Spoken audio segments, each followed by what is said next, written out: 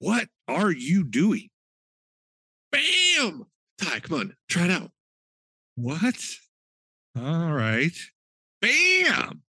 Oh, that does kind of feel good, right? But why are you screaming it over and over? Because we just talked to Chris Langwallner, the creator of the Bamnut, and he also happens to be the CEO of What If Foods. He's this food seasoning guru who had a chance encounter that led him to an absolutely magical plant, the Bambara nut, that can both grow in and regenerate dead soil.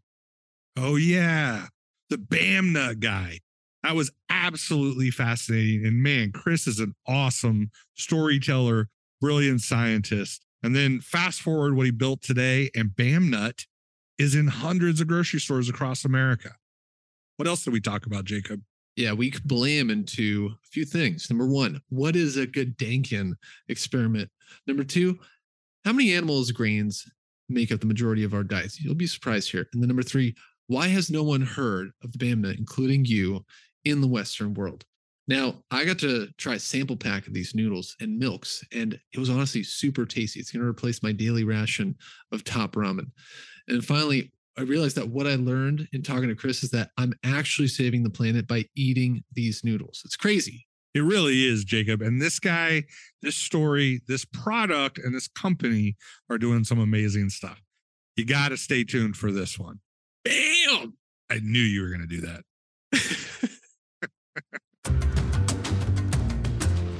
Chris, welcome to the show.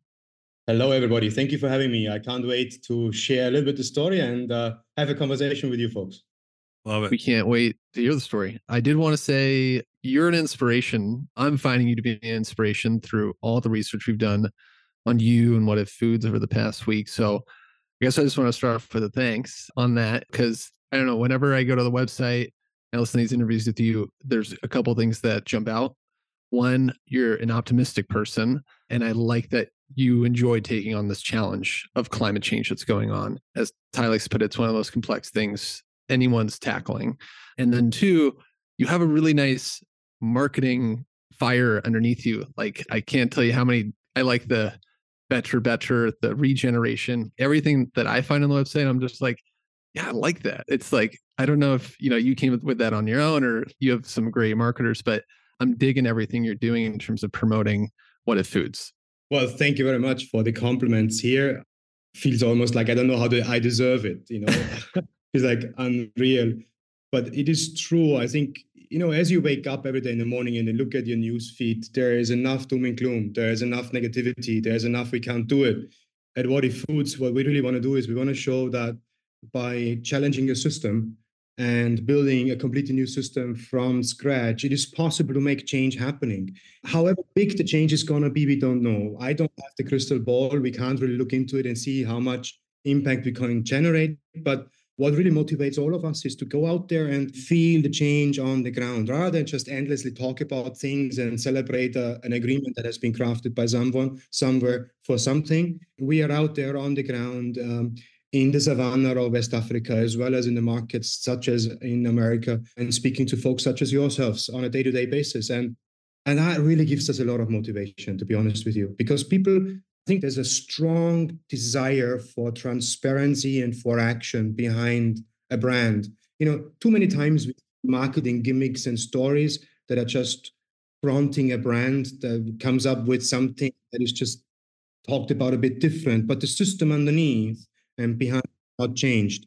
That's not the case at What If Foods at all. We have changed it literally from the ground up, meaning we are going on degraded arable land and start the process with farming communities right there where it matters, right there where farming land is being left behind and communities have been left behind, and then work with them, deploy our science, make these cool products that are tasting awesome, with folks like the retail market as well as distributors and ultimately the consumers out there. Nice. Yeah. What If Foods, you all have depth to it. It's not just these surface messages that sound good, and you're creating connections, real connections.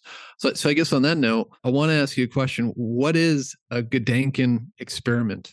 And if there is one in mind that helps us grasp maybe how interconnected we are, but maybe we'll just start with, what is a Gedanken experiment? What in the world is this? Particularly for me, I have started this journey about 10, 15 years ago, where in my little brain, I was really getting really upset and worried about the farming sort of industry leaving this much of arable land behind. By now, we have more than half of arable land being already degraded or is degrading at a speed unprecedented in history, 35 times faster than our records show.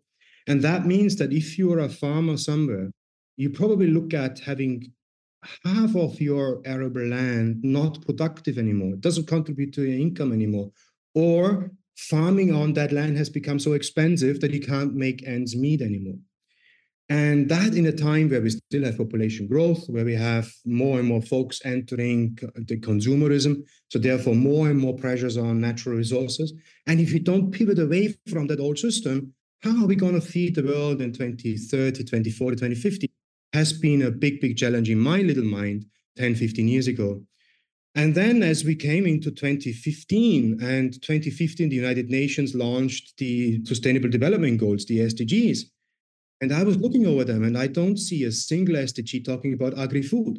And I was thinking, hang on a second, what's going on here? 1/3 of all greenhouse gases are being emitted by this industry. More than 70% of all water, freshwater reserves are being used by that industry. 2.6 billion people are making an income from agricultural activities. 75% of them are the poorest of the poor. And the stats go on and on and on. And I was thinking, how on earth have we forgotten about agri-food in the SDGs? Now, as you a little bit deeper, you can actually see that there's a common thread throughout all 17 SDGs, and that is agri-food. It touches literally each and every single one. So if you look at equality, if you look at justice, nothing will fall in place if agri-food doesn't get its act together. And I have not mentioned the obvious ones, which is hunger and so on and so forth. And then for me, what was really inspirational was SDG 15, life on land, because at the end of the day, humans are animals that live on our land. And if we can't figure out as to how we bring agro-biodiversity back, we protect biodiversity, we stop degradation, we look at natural resources differently, we sequester rather than emit carbon, we shorten the water cycles, we stop digging out so much aquifer water and use it as irrigation water and stuff like that. I was then really inspired to basically say, for me personally, and in my Gedankenmodell, it was SDG 15 became the mother SDG of them all. And hence, my journey really began then to basically say, so what can we do with science and technology as a company to then look into what sort of crops can we grow on challenged and poor soils, on degraded arable land? How can we use technology such as mobile phones to go out and connect with farming communities directly? How can we be a partner to them rather than just extracting their resources? And how can we then shorten and make products that are really super exciting and taste nice and taste great? How can we then encourage a consumer to come back and say, hey, what I've just tasted is great. I love it. And therefore, no harm for me going back and buy the second time, a third time, a fourth time, a fifth time. And therefore, that was been the journey. So my Gedankenmodell was essentially to basically say, stop thinking linear, start thinking circular, start thinking that there's a system underneath that basically connects in so many different aspects and in many more than in just one.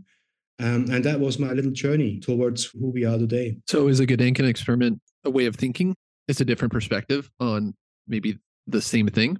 I think it is that ability, as Albert Einstein, who coined that term so famously, as Albert Einstein basically said, it is that ability to basically say, I've just learned something, I reflected upon it, I've learned something, and I'm doing things not in the same fashion as I've done it before, expecting different results. I'm challenging the system, and I am basing my next action on a new system thinking and a new system design. And if you allow yourself go towards that direction, which is quite frankly, at the beginning, very uncomfortable because you're getting into a territory nobody has put a step into it yet. And it's really challenging at the beginning. But this is where frontiers are. This is where new territory can become, and that is what it is. So to me, a Gedankenmodell is basically reflection and learning, adaptation, and allowing yourself to challenge systems. And that to me is the foundation of it all. Fascinating. Yeah. learning about regenerative agriculture, again, I learned about it 2 years ago. It always challenges me mentally to be like, wait, we can capture carbon in the soil. Wait, what's in the soil? Oh my God, there's a lot of life. There's microbes. I'm like, it's almost like I'm shaping my own. And it's like, it takes me a little bit to be like, this really has a huge effect on how I think about how I eat and even how I interact with the world. So like, I'm definitely feeling and picking up what you're putting down. We notice you're a traveler and you've lived in a lot of different places. And we also notice you're a foodie. Does food and travel tie together for you? Does food and travel tie together? I have to say yes. Just in the last week, I've been traveling back to my home village in Salzburg in Austria, where I visited my parents. And of course, one dives into those old flavor memories of grandmother's kitchen, mother's kitchen. Though I have to say, my mom is really challenged to cook for me because I'm a vegetarian for quite a long time. And there's a lot of meat in our more recent culture in Europe. But she does a great job helping me out finding these flavors that I'm so used to in vegetarian dishes. So I'm very grateful for that. And then as you travel down into the Middle East, where I am right now, you have a Mediterranean diet that is literally based on a lot of lentils anyway, a lot of legumes being cooked in your hummus and what have you. And there's a lot of, salads in the diet. So it's a very, very healthy diet. As you probably have heard, the blue zones, this is the diet here in the Mediterranean, the blue zone diet. So I really, really enjoy it. In a couple of weeks, next week, I'm going to be in West Africa. Dad's culture is going to be different again. But I have to say, it's a bit sad down there because they don't have access anymore to their ancient and traditional foods. So they are relying too much on starch crops and therefore are looking at hidden hungers. They're deprived from a proper diet and diversified diet. So every time I go there, I'm encouraging them to start cooking the Bambara groundnut again and come up with the stews that they have used and throughout the thousands of years they have been cultivating that particular crop. So yes, traveling goes with culture, goes with diet, goes with different food experiences. But it is also in that context, it is kind of devastating to understand that globally we rely on only 12 crops and 5 animals to more than 75% of all food that is being consumed. Now, that is insane because we know of more than 30,000 species being good for human consumption. And just imagine a world where we would be going back and feast up on a diet that includes 350 different species from close by neighboring you, but from all over the world. Just imagine the sort of conversations we could have on a dinner table with our spouses or our children. All of a sudden, you can say, hey, a center discussion point at a dinner table could be that particular new crop that we are just experiencing. Just imagine the sounds, the flavors, the textures, the conversations that we would have. All of a sudden, culture would come back into the dinner table. We don't do that anymore. We don't do that anymore because we rely on 12 crops and 5 animals. Very boring in terms of language that we. And that's something I really, truly enjoy. Start spreading that message of saying, hey, how would the world look like if we would stop just focusing on these 12 crops and 5 animals that have done so much harm to the planetary health and indeed human health because of 2.4 billion people are currently overweight and obese on that planet. And by and large, we are serving the wrong foods. Let me ask you, so you said you're going to West Africa and you felt it was a little bit sad that they've lost a little bit of their ancient foods. Why? What has happened there that has caused them to fall into this lack of biodiversity that they used to have? It's a very, very good question. But unfortunately, the answer is not unique to West Africa. The answer applies to literally all farming communities all over the world. And the answer is embedded in the 12 crops and 5 animals that I've been referring to. What's the underlying issue? The underlying issue is that if you are a farmer, and as Dr. Roy Steiner from the Rockefeller Foundation has told me a few years ago, nowhere in the world are we producing enough legumes, neither do we consume enough legumes. It is that challenge that if we've built ourselves a system that did very well after the Second World War and got plentiful calories into hungry stomachs after the war. That system was perfectly fit for that challenge. But it relies today on just 12 crops and 5 animals. So what that means to a farmer is that however desperate his or her land is for a legume to help restore and regenerate the production capacity of the arable land, to bring life back into the soil, to sequester carbon, to fix nitrogen through that sort of crops that we would use.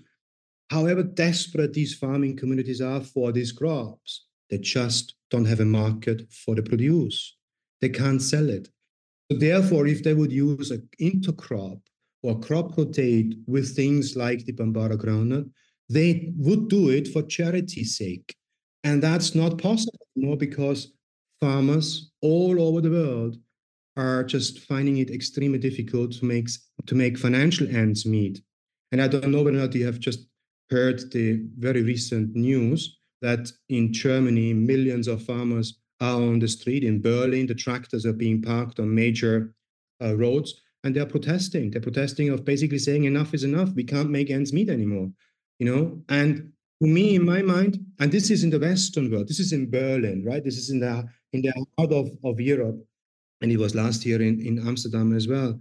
In my world, we have established ourselves a food system that relies on so few crops, whereby the price finding mechanism is not anymore done with the farming communities directly. It is done by somebody somewhere in ivory tower, somewhere in London or Chicago, where these products, these commodities are being traded, and any farmer sits on the shorter end of the stick and is a price taker. And then it's left to you whether or not you can farm within your financial means or not. And unfortunately, it doesn't work anymore like that. So you see more and more desperate voices out there, like right now in Germany, for a system change to come about. And however sad that is, it is a great opportunity. And I think What If is well positioned to be of an offer, of an opportunity to some of these farmers to tap into a new system and a new way of farming, which is actually an old way. It's not a new way. Right. Yeah, it's like you're going back to the old way. So I hear so many interconnections here as I'm listening to you talk, and there's this love of food, there's this love of the earth, and this lack of biodiversity. How did you start to tie all these things together about your care for the climate? And so there's definitely amazing tie-ins. I just heard you say about the replenishing of the earth. Where did your interest, I would say, in or challenge or question? You mentioned SDG 15 as your mother of all, sustainability goals.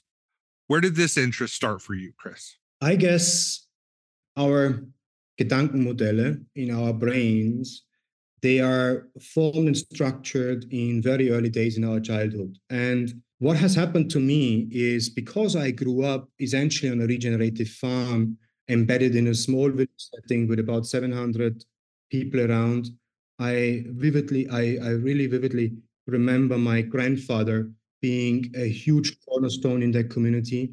Not only was he the butcher of the village, but he was also a big scale farmer. We had our own milk, we made our own butter, we made a little bit of cheese with our butchery, and we had a huge restaurant right in the village setting next to the church. Oh, wow. So he was a very, very important sort of pillar to the community. And unfortunately, he passed away a long time ago. But I was old enough to understand that he kept on saying to us grandchildren, leave this world a better place than how you found it. He kept on saying that to the grandchildren. And to be honest with you folks, you hear your grandfather say that, and you kind of say, yes, yes, yes, but you don't know what it really means. It took me 40 years. It took me about 40 years to really figure out that my grandfather's definition of regeneration was to leave this world a better place than how you found it. And I draw a lot of my personal motivation and inspiration from that little sentence, that I still have the voice of my grandfather in sitting in my ear, basically keep on telling us this mantra over and over and over again, just basically saying that the next generation that comes about should not forget that there is a responsibility with the next generation to leave this world a better place. As some of the tribes say, particularly in the Middle East, we have not been given land by our ancestors. We are borrowing the land from our future generations. And that is a totally different mind change. If you actually approach challenges like this, you have an obligation to leave something behind that is better off than you found it before, rather than taking something and exploiting it until it is written off in your balance sheet, and then you start all over again, which is old system thinking.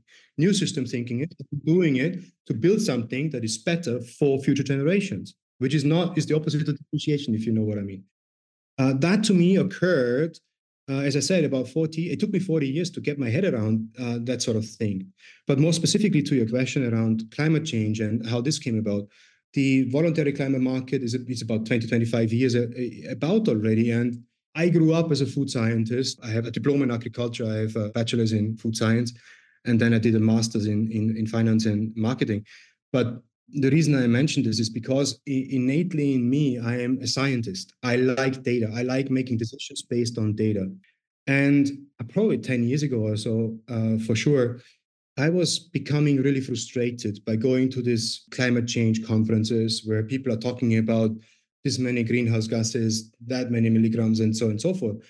And I kept on seeing the same slides with worse data over and over and over again. And what that meant to me was that, hang on a second, if somebody tells you that there's a carbon sequestration tool out there or project out there, and there is somebody buying the carbon, but overall the data is becoming worse, then it doesn't work, right? It's simple. Just Right. We're making our planet hotter and hotter and hotter. So I really, really got frustrated with that. And quite frankly, I didn't want to even get anywhere close to the climate debate with regards to body foods at all, because one should not believe that doing the same things over and over gets a different results. You know, the data speaks for itself. But we found our way in body foods to resolve that challenge by basically looking at what's left behind, by looking at what is needed for that, what's left behind, the degraded arable land. Start doing that with communities that need a helping hand, particularly in today's day and age where migration is a huge issue. Otherwise, if we don't find solutions for them, we are setting them in motion and they become refugees. They knock on the borders and they want to have their visas. And so all of that is connected to it as well.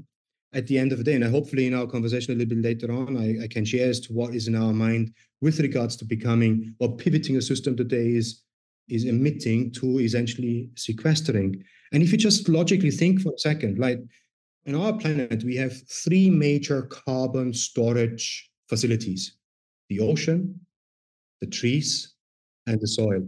These are the big ones. And if we take care of them, and if we nurture them, and if we rebuild their sequestration capacities, then we can move needles hugely. And I think the call of the hour is to really do that on large scale. Love it.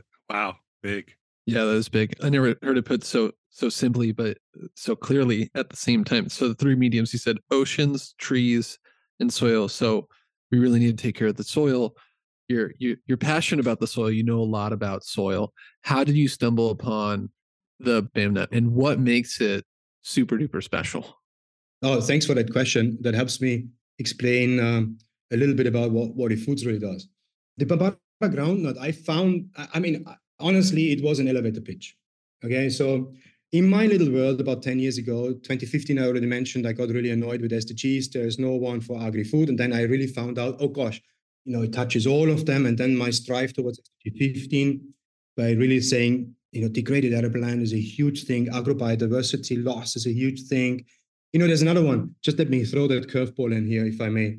You know, when I made my driver license in Austria, I was 18, of course. In Austria, you can only do it with 18. So I made my driver license. And way back then, if I drove a car from my village to Salzburg, I had to stop at a petrol pump cleaning my windscreen from the insects. How many times do you stop today to clean your windscreen from insects? They're all gone. They're all gone. Not our cars are so more efficient avoiding the insects. There are no Right. there, right?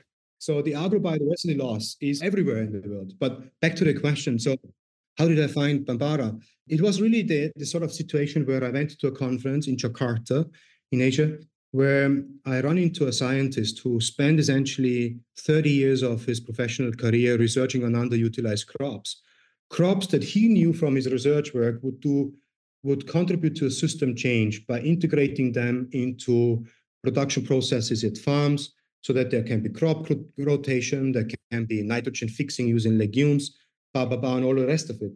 And in the conversation I had with him in the elevator, he put a little brochure and a one-pager into my backpack, and I studied it a little bit later on when I was on my way to the airport in Jakarta. There I have enough time, the traffic is horrible in Jakarta.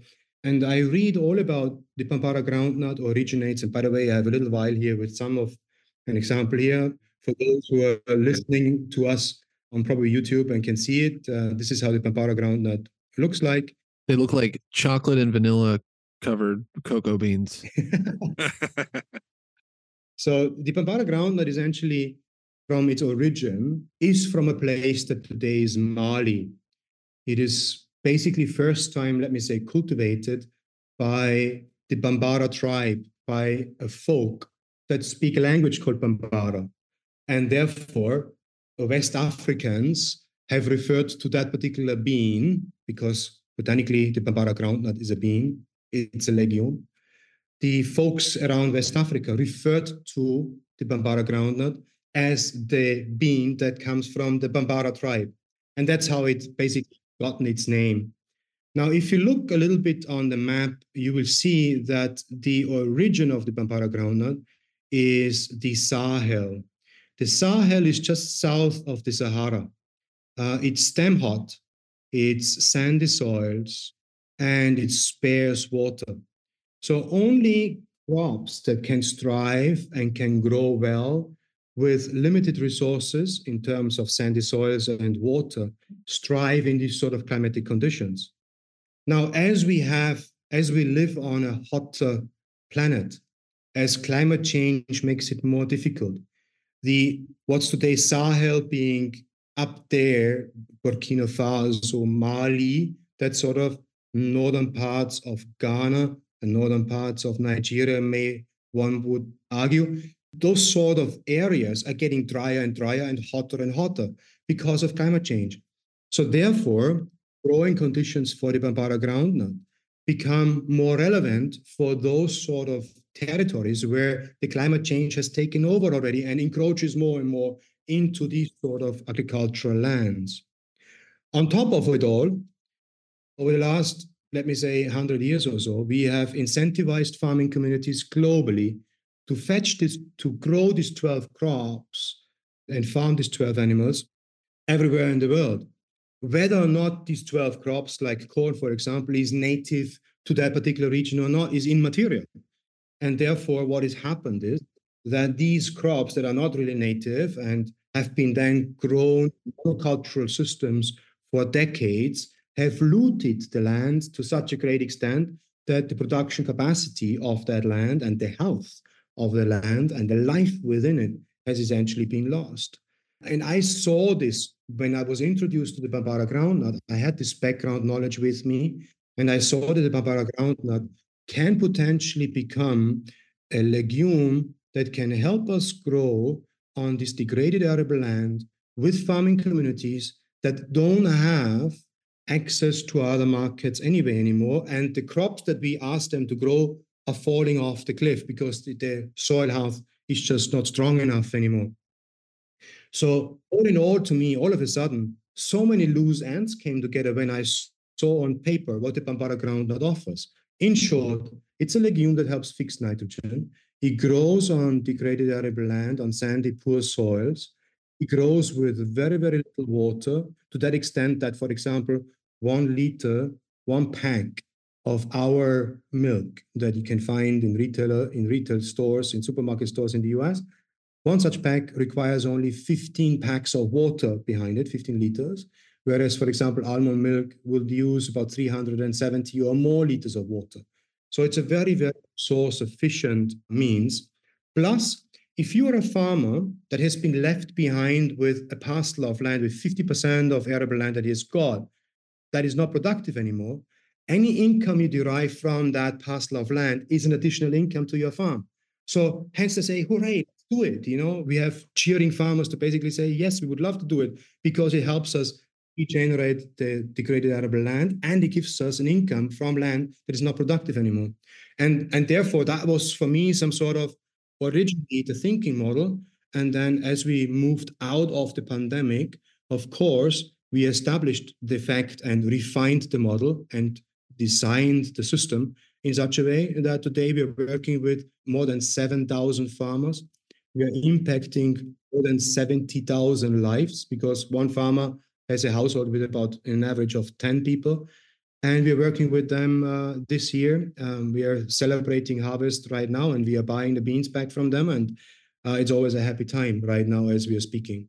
And then to throw another one in, if I may. I know I'm talking too much, and just interrupt me if No, not at That's all. what we want. This is what you're here for. there's another one, because typically the Bambara groundnut survived all the pressures of the commercial crops because women in West Africa grew it for their domestic consumption, for their household consumption, because the Bambara groundnut is known as a complete crop as well. That means it has a fantastic macronutrient composition, 20 to 25% of protein, complex carbohydrates, and fatty acids, so oils that are of good quality, about 7 to 9%. So it's a complete food that has all essential amino acids as well. So you can actually live up on the Bambara groundnut with the need to supplement it with anything else if you run out of food. And that is exactly the reason these women kept on growing it in the back garden, essentially, kept on growing it for their domestic use. Because if they were running out of cash and they couldn't afford any more other cash crops to be bought, or they were running out of food because of the industry has bought everything away from them, then they were falling back on the Bambara groundnut. So the Bambara groundnut was known in that region, and the women innately have the knowledge and the wisdom as to how to grow it. And I'm so proud of the system that we have built, because today we are partnering with more than 50% of women farmers. And buckle up, some of these women farmers have, for the first time ever, been allotted farming land from the chief and make, for the first time ever, money from their own farming activities. That is changing an entire community setting. It's just wonderful to see these women have cash in their hand and all of a sudden look at it and can say, now I can look after my children, I can do this and this and this and that, and one thing or the other. It's so powerful. It is so motivating. It gives me chills the moment I speak about it. Yeah, really. That's incredible. Changes social Yeah. dynamic. I mean, you definitely have found. I mean, I don't want to call it the perfect storm because it's not a storm on the negative side; it's on the positive side. But man, in a pamphlet in your backpack from a scientist that you met at a convention, it seemed like you started a snowball here that definitely answers a lot of things.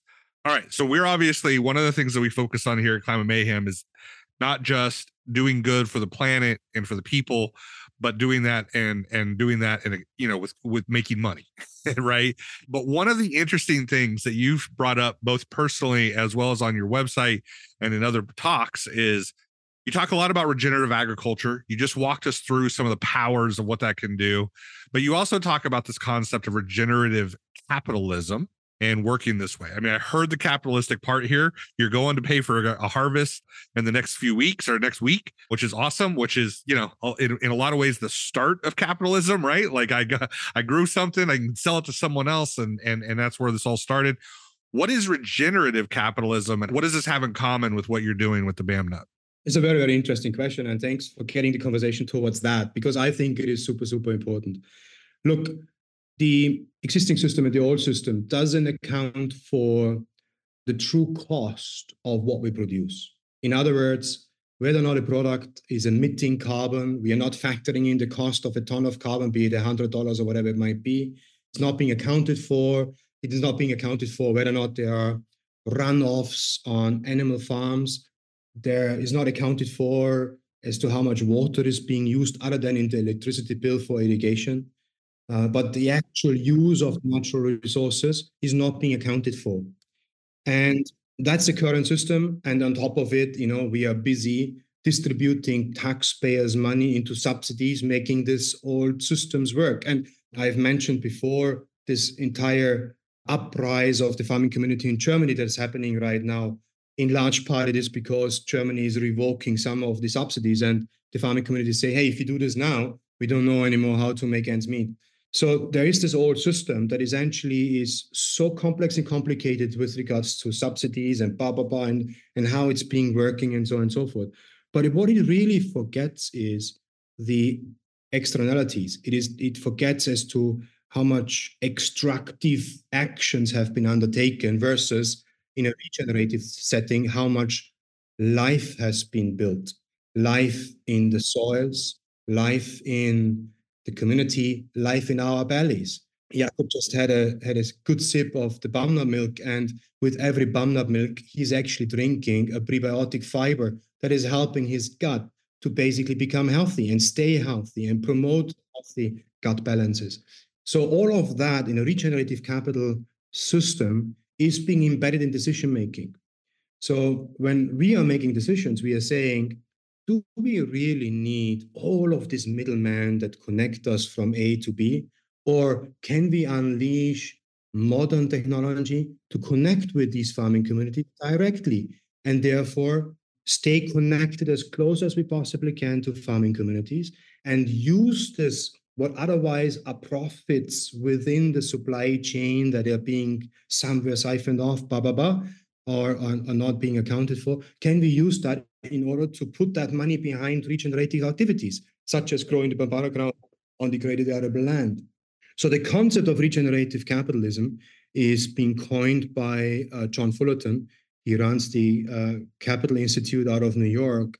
And if visitors have more interest to dig deeper into the regenerative capitalism, are most welcome to have a look into it. Or if you guys can go out and invite him on a podcast, please go and do so.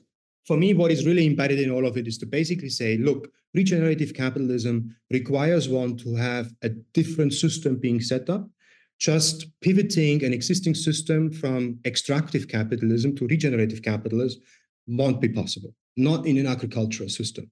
So it allowed us, because we were thinking systematically right from the get-go, it allowed us to adopt this philosophy right from the get-go, to basically say, can we start regenerating degraded soils?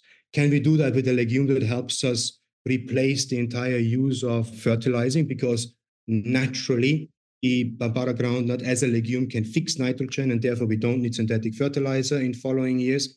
But the opposite is true. It actually prepares for following crops the soil. Can we basically also look at using the agri waste that otherwise is being rocked in farms or basically is burned off at some point at farming communities? Can we actually bring this and make biochar out of it? And if so, can we harvest that energy for production purposes of our foods? All of that thinking model is all of a sudden possible. And then you come in to basically say, hey, I'm doing good with, for example, in future, that's our journey. We will get there sooner or later on scale. Can we actually manufacture biochar on scale, harvest the electricity in order to make our foods to start with? So that would look like to basically then say, I'm taking the sort of shells of the Bambara groundnut, I make biochar. That biochar, that process is exothermic. That means you can actually harvest the energy to make this job happening, which is conversion of the beans into the flour. And if that's going to happen, all of a sudden I'm right deep into a capitalistic thinking. How can I minimize my electricity bill? Well, I can do that by utilizing this exothermic process. And as a result, almost in a capitalistic thinking, as a byproduct, I have biochar that helps the farming community to basically restore and turbocharge the restoration of degraded arable land on a turbocharger. And all of a sudden, you have a system that is regenerative, yet you are driven by capitalistic thinking. How can I generate electricity where I otherwise don't have access to? So that's sort of, or you pay the middleman, or a utility supplier. So today you are taking what look like the shells, the husks of the Bambara nut, and you're repurposing that and turning it into biochar, and then trying to find ways to power either your plants or the farmers' production. Are you doing that today? We are doing it today, but on tiny, small scale. We are not doing it on large scale yet. So maybe it's a clever mayhem. Yeah, we should actually talk about that. So in 2022 was a pivotal year, everything related to biochar. Biochar, for the listeners that are listening into, biochar is nothing but charcoal, but made from plant materials and not wood. And it's an ancient technology. It has been discovered by folks in the Amazon region probably, I believe, some 5,000 years ago, we still find those biochar remains in the soils in the Amazon region today. So therefore, we still are busy trying to understand scientifically the isotopes and the structures. How is that possible to be found so long after it has been basically carbon has been sequestered by these folks into the soil? But that is a different sort of discussion altogether. But what has happened in 2022 is that in Europe, the European biochar under the Ithaca Institute, they came together, basically a whole bunch of universities came together and basically said, can we derive a quality standard of biochar that can then be considered as a sequestration methodology for taking carbon and removing carbon from the atmosphere? And that has happened in 2022 when the EPC was published. The EPC is the European Biochar Certificate that got published. And with its publication, folks like Puro.earth and Vera and others jumped on it and basically adopted this particular methodology, making biochar as a means to sequester and remove carbon from the atmosphere. So what that means for a person like me is all of a sudden I have a process and I have data points and I have checkpoints and I have a quality requirement that helps me understand A, whether or not I have removed carbon from the atmosphere, and B, how long I'm removing this carbon from the atmosphere to start with. Am I doing this just for a few weeks, for a few months, years, decades, a millennia, or even longer than that? And in 2022, the research is going still on, and I've alluded to it a little bit by mentioning that people and scientists are busy trying to understand what makes biochar and gives us that ultra-long durability in terms of removing carbon. And what has happened is that this particular black structured carbon thing that literally looks like carbon, what has happened is that specifications have been derived, and if you hit a hydrogen to carbon ratio within your biochar that is less than 0.7, then you qualify for that particular specification within that EPC, as it is called. But more so, if your process to biochar is designed in such a way that it gives you a ratio below 0.4, then 75% of the biochar's carbon can be considered to be sequestered for more than 1,000 years to come because of the chemical structure that is being formed. That all happened 2022, 2023. And all of a sudden, for my little brain, that topic of biochar became interesting because of three reasons. Number one, biochar is a fantastic soil remediation technique. It helps farmers to bring structure, organic structure, back into soil and retain moisture, retain nutrients, because biochar acts like a sponge in the soil. It has super open structures, and it basically is like a sponge clinging on to water, and the tiny small roots of plants can access that water and take it out as and when they need it. So biochar, number one reason, fantastic to restore production capacity of degraded arable land. You can think of it as turbocharging it. Number two, in a capitalistic thinking, it helped me understand, oh, hang on a second, biochar made on large scale is an exothermic process. It means that about 2/3 of the heat that is being unleashed in the process can be repurposed and used somewhere else. 1/3 of the heat is required to keep the process called pyrolysis at steady state. So it basically keeps on moving forward as we go. So this 2/3 of thermal energy all of a sudden gave us the idea to look at a technical feasibility study last year. We completed that in the second half of last year. We conducted a technical feasibility study to basically say, how much of biochar do we have to make in order to produce enough of thermal energy to conduct this job, to convert the beans into powder? Because there needs to be a certain ratio that needs to fall in place. Otherwise, you're overproducing electricity or you're underproducing. Neither of the two is desirable, right? And that was a huge job that we did in 2023. The study was conducted and done by an engineering company in the UK. and it is technically feasible. It is operationally feasible. And as we move towards 24 and 25, that is our next big thing for Wadi Foods to basically then say, look, now we are working with 7,000 farmers already. And by the way, 20,000 farmers are on our waiting list. People want to join our program. So we have 7,000 farmers. We know their telephone numbers. We know their faces. We know their families. They grow the beans for us.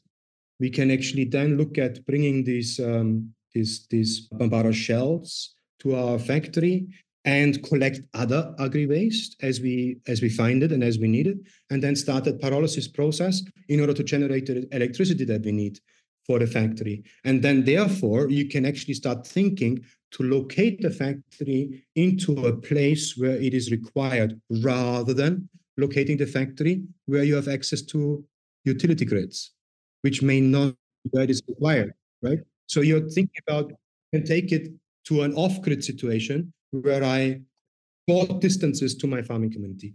And that's where we want to get. You're self-sustaining at that point. Absolutely.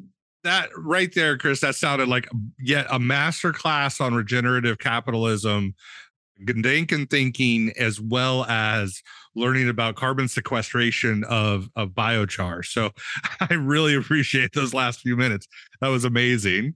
And this is one, so I'm a guy, I've actually made a couple food products in my previous lives as well. And one of the things that I've always wondered about, and you've mentioned this a couple times, about figuring out ways to think differently about the way this product is used, why it's needed, but also how it's made. And you talk about removing the middleman, right? Or changing who is getting paid in the middle, et cetera. So I have to ask a little bit about the logistics of this, of the Bamnut and your products, right? So you obviously, they're grown in West Africa primarily today, but I know that you have some product all over the world, some product in the US, you're aiming for Europe, Asia, et cetera. What are the other things, or what's the challenges right now in your logistics, and how else are you thinking about this? Thanks for that question, because some consumers quite rightly are a little bit worried about our West Africa production of the beans and then selling it in the US. And there's this obvious transportation issue and the carbon that is being related to that of concern. But I think in Wadi Foods, we are thinking of and have a promise of sequestering our lifetime carbon footprint. And that will basically mean, since inception of the organization and since giving birth to the products, all emissions are going to be sequestered by 2040 using biochar technique. So it's a lifetime carbon. So we go beyond net zero.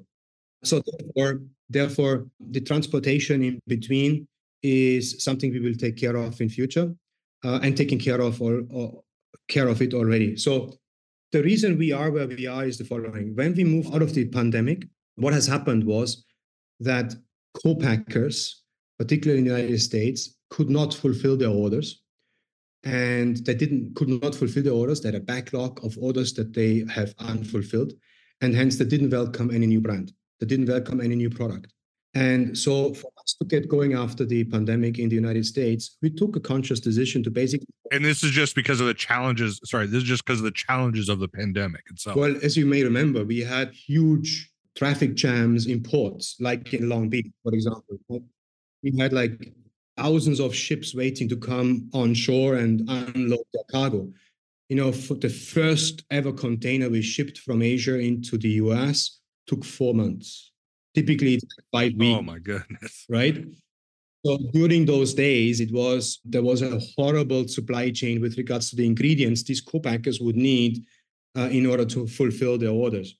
So what has happened was that we took a conscious decision to basically say, look, we are a new kid on the block. We are not talking about thousands of containers. We're talking about few containers, a few, right? If we are good in the first year, we're talking about 20 containers. If you're not good, we're talking about 10 containers. Now, in the larger scheme of things, that is literally nothing. But what we did is, consciously we said, let us import finished goods into the United States so that we can get started, so that we actually start showing our product to retailers, to distributors like Ty. I know that you know the KHEs and the UNFIs of the world, and it was basically for us a very, very important step in our development, in our business development in the United States, to be able to have the product onshore and to do it. So, but of course, it is not a desire. Somebody like me who are thinking about the stuff that I'm thinking about, it is not desirable to ship finished goods from Asia into the United States. So what's happening this year, and I have to say I'm super proud of my R&D team as well as other colleagues in our supply chain, because what they have figured out is essentially two co-packers, one is in California, other one is in Canada, that is going to help us to basically make latte. They're going to launch them. So I'm giving something away now. I probably shouldn't have, but we bumped up. We're gonna launch lattes that are going to be made in California, and our milks are going to be made in Canada. So what we hence therefore stop doing is stop shipping finished goods, finished milk, and start shipping our ingredient. What that means is for every 10 containers of otherwise finished goods to be shipped, we are saving 9 containers because we only need 1 container of ingredients to be shipped into the US. So there's a huge logistical saving there in terms of time, complexity, but also, of course, carbon footprint. And super, super exciting because it opens up a portfolio development. It opens up much more flexibility if you produce regionally, and so on and so forth. So 2024 is super exciting with regards to that. So we're really looking forward to that. Chris, just so I understand that, I think it'll help the audience understand it too. So this is like maybe an equivalent. So the lattes, it's like shipping over what would be equivalent to. So instead of me shipping 10 containers of Coca-Cola cans, I could just ship 1 container of Coca-Cola syrup. And so this is kind of an equivalent situation that's going on to then create these lattes in a B2B sense. And the milks and all that. And the milks. And we're gonna extend our milks. We're gonna have flavored milks as well as creamers to be launched in 24. Super exciting. But that is all now possible because we can onshore the production of finished goods in North America. And that is super important. Otherwise, it wouldn't make sense either. So for me as an entrepreneur, coming out of the pandemic, we kind of had to make ends meet with the means and resources available. And that meant we have to import finished goods to get started. But as we now move into a post-pandemic world that is easing the supply chains a bit, now it's a time where also the co-packers start accommodating us and give us space and time and capacity. And now for us, it is high time to actually switch that model and optimize our supply chain. It's fluid. Yeah. Chris, it seems like I imagine you're always bursting with ideas. So what's keeping you up at night right now? And that could be a challenge that you're working through. It could be a new idea that you're brewing on. What's keeping me up at night? Many things, many operational things keep me up at night. I know that some parts of the world need the solution that we have built. And I'm restless because I want to have it done tomorrow. I want to build it tomorrow and not wait another 1 year or another 2 years and so on and so forth. I can't tell you how frustrating it was to know that it's an inefficient supply chain and now we're going to be much more efficient. But so that's, of course, that's what's keeping me up at night. But on a larger thinking, what really bothers me a lot is, and this is nothing to do with What If Foods, that is just Chris speaking, it's that bloody massive divide that we are seeing all over the world. The divide into the left and the right, into the believers and non-believers, into the ups and downs. And rather than coming together as a one humanity to basically say, look, folks, we are living in a pivotal moment where some technologies need to be unleashed. Things have to change if we want to step up to the plate and listen to the mantra and fulfill the mantra my grandfather told me, to leave this world a better place for future generations, to have a planet to be inhabitable for them. And that really, really bothers me. In 2024, we're going into a year where many, many elections are all over the world, and we're going to see how humanity is going to ultimately vote.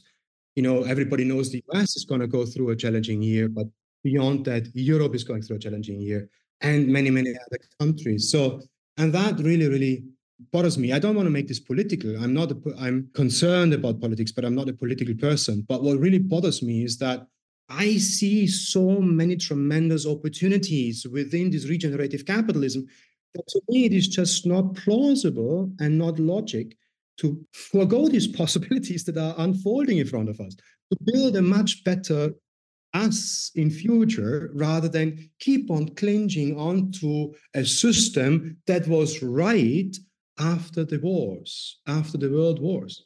Then it was the right thing to do. But hang on, folks, there's something we need in the 21st century, and that is not the same thing that we have done in the 20th century. So let's get together and build something that is much more powerful to resolve some of the world's biggest challenges. And I'm not talking about artificial intelligence because I don't understand it.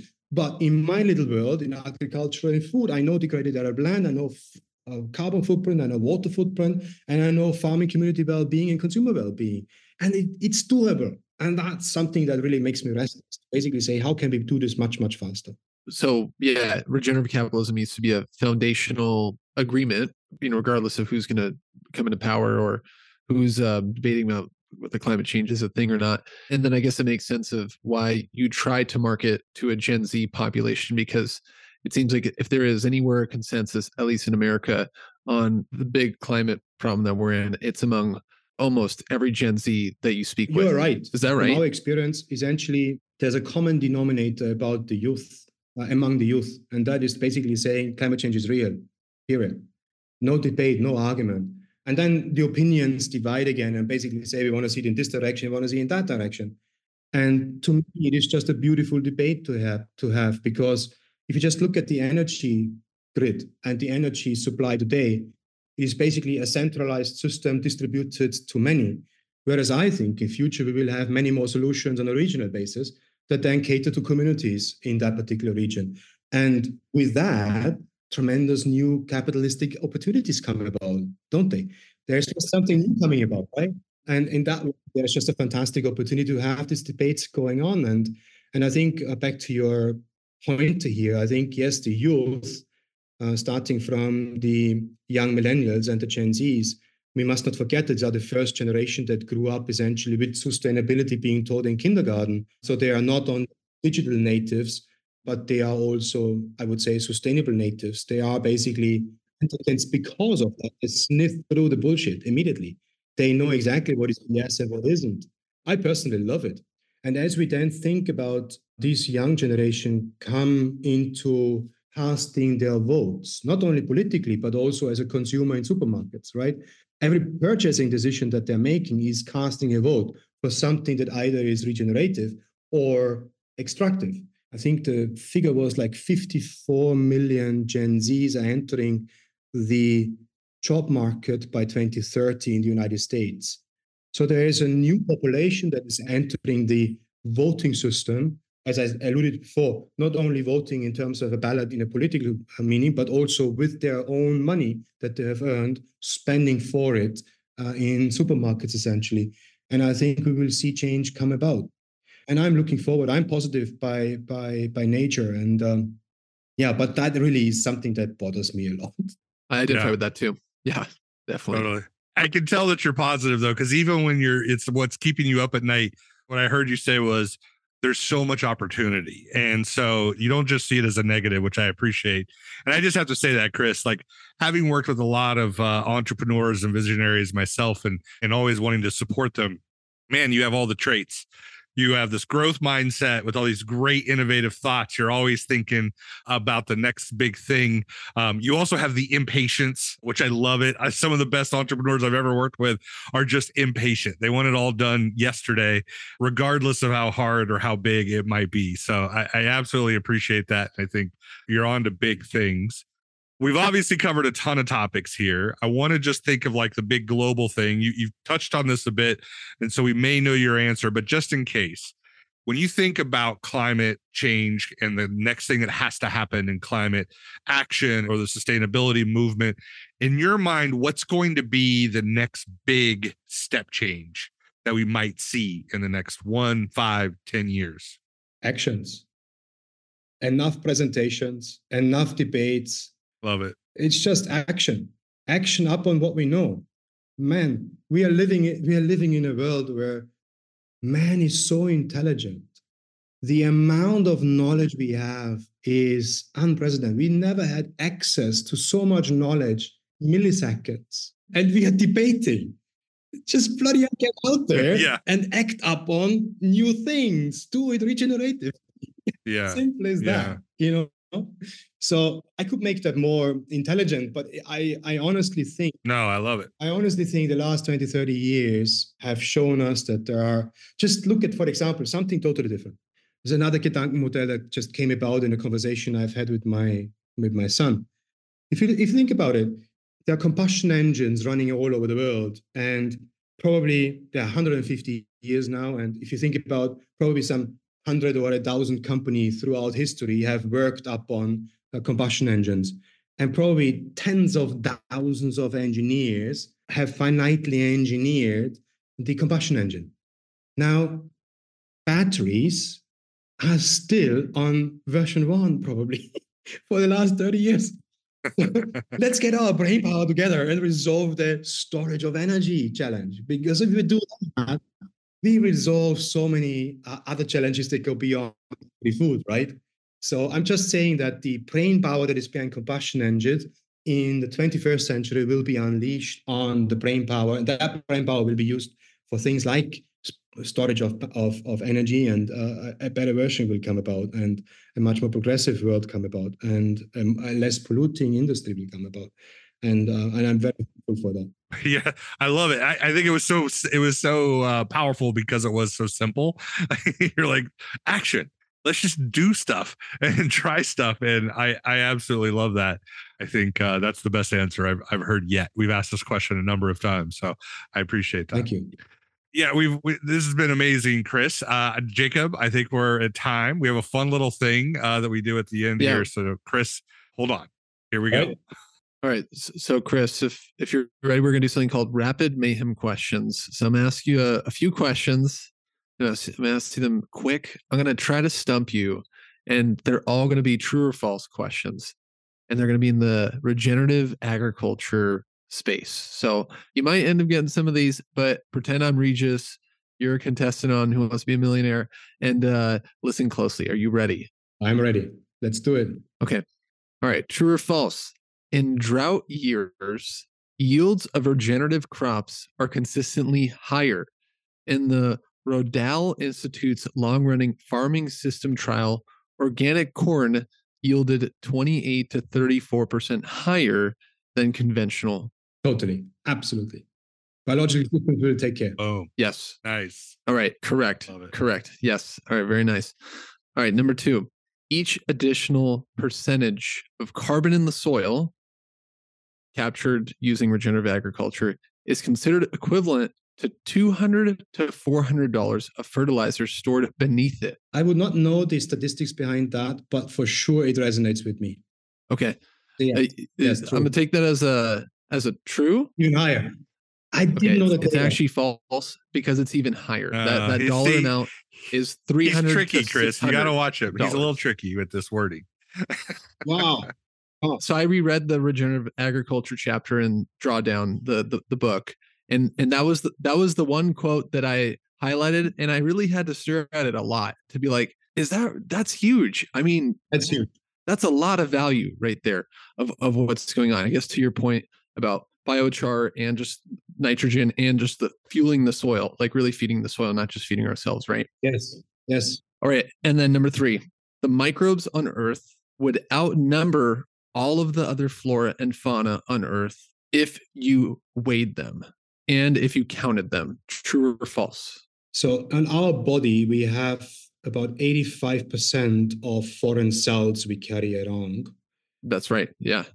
But whether or not they are weighing more than our dense bones is something that I would not know. Just in regards to the flora and fauna on Earth, not in regards to human weight. Yeah. Yeah. Yeah. But flora and fauna, there are elephants out there that have even bigger bones and more calcium in there than we are. So it's an interesting question. So in terms of absolute numbers, absolutely true.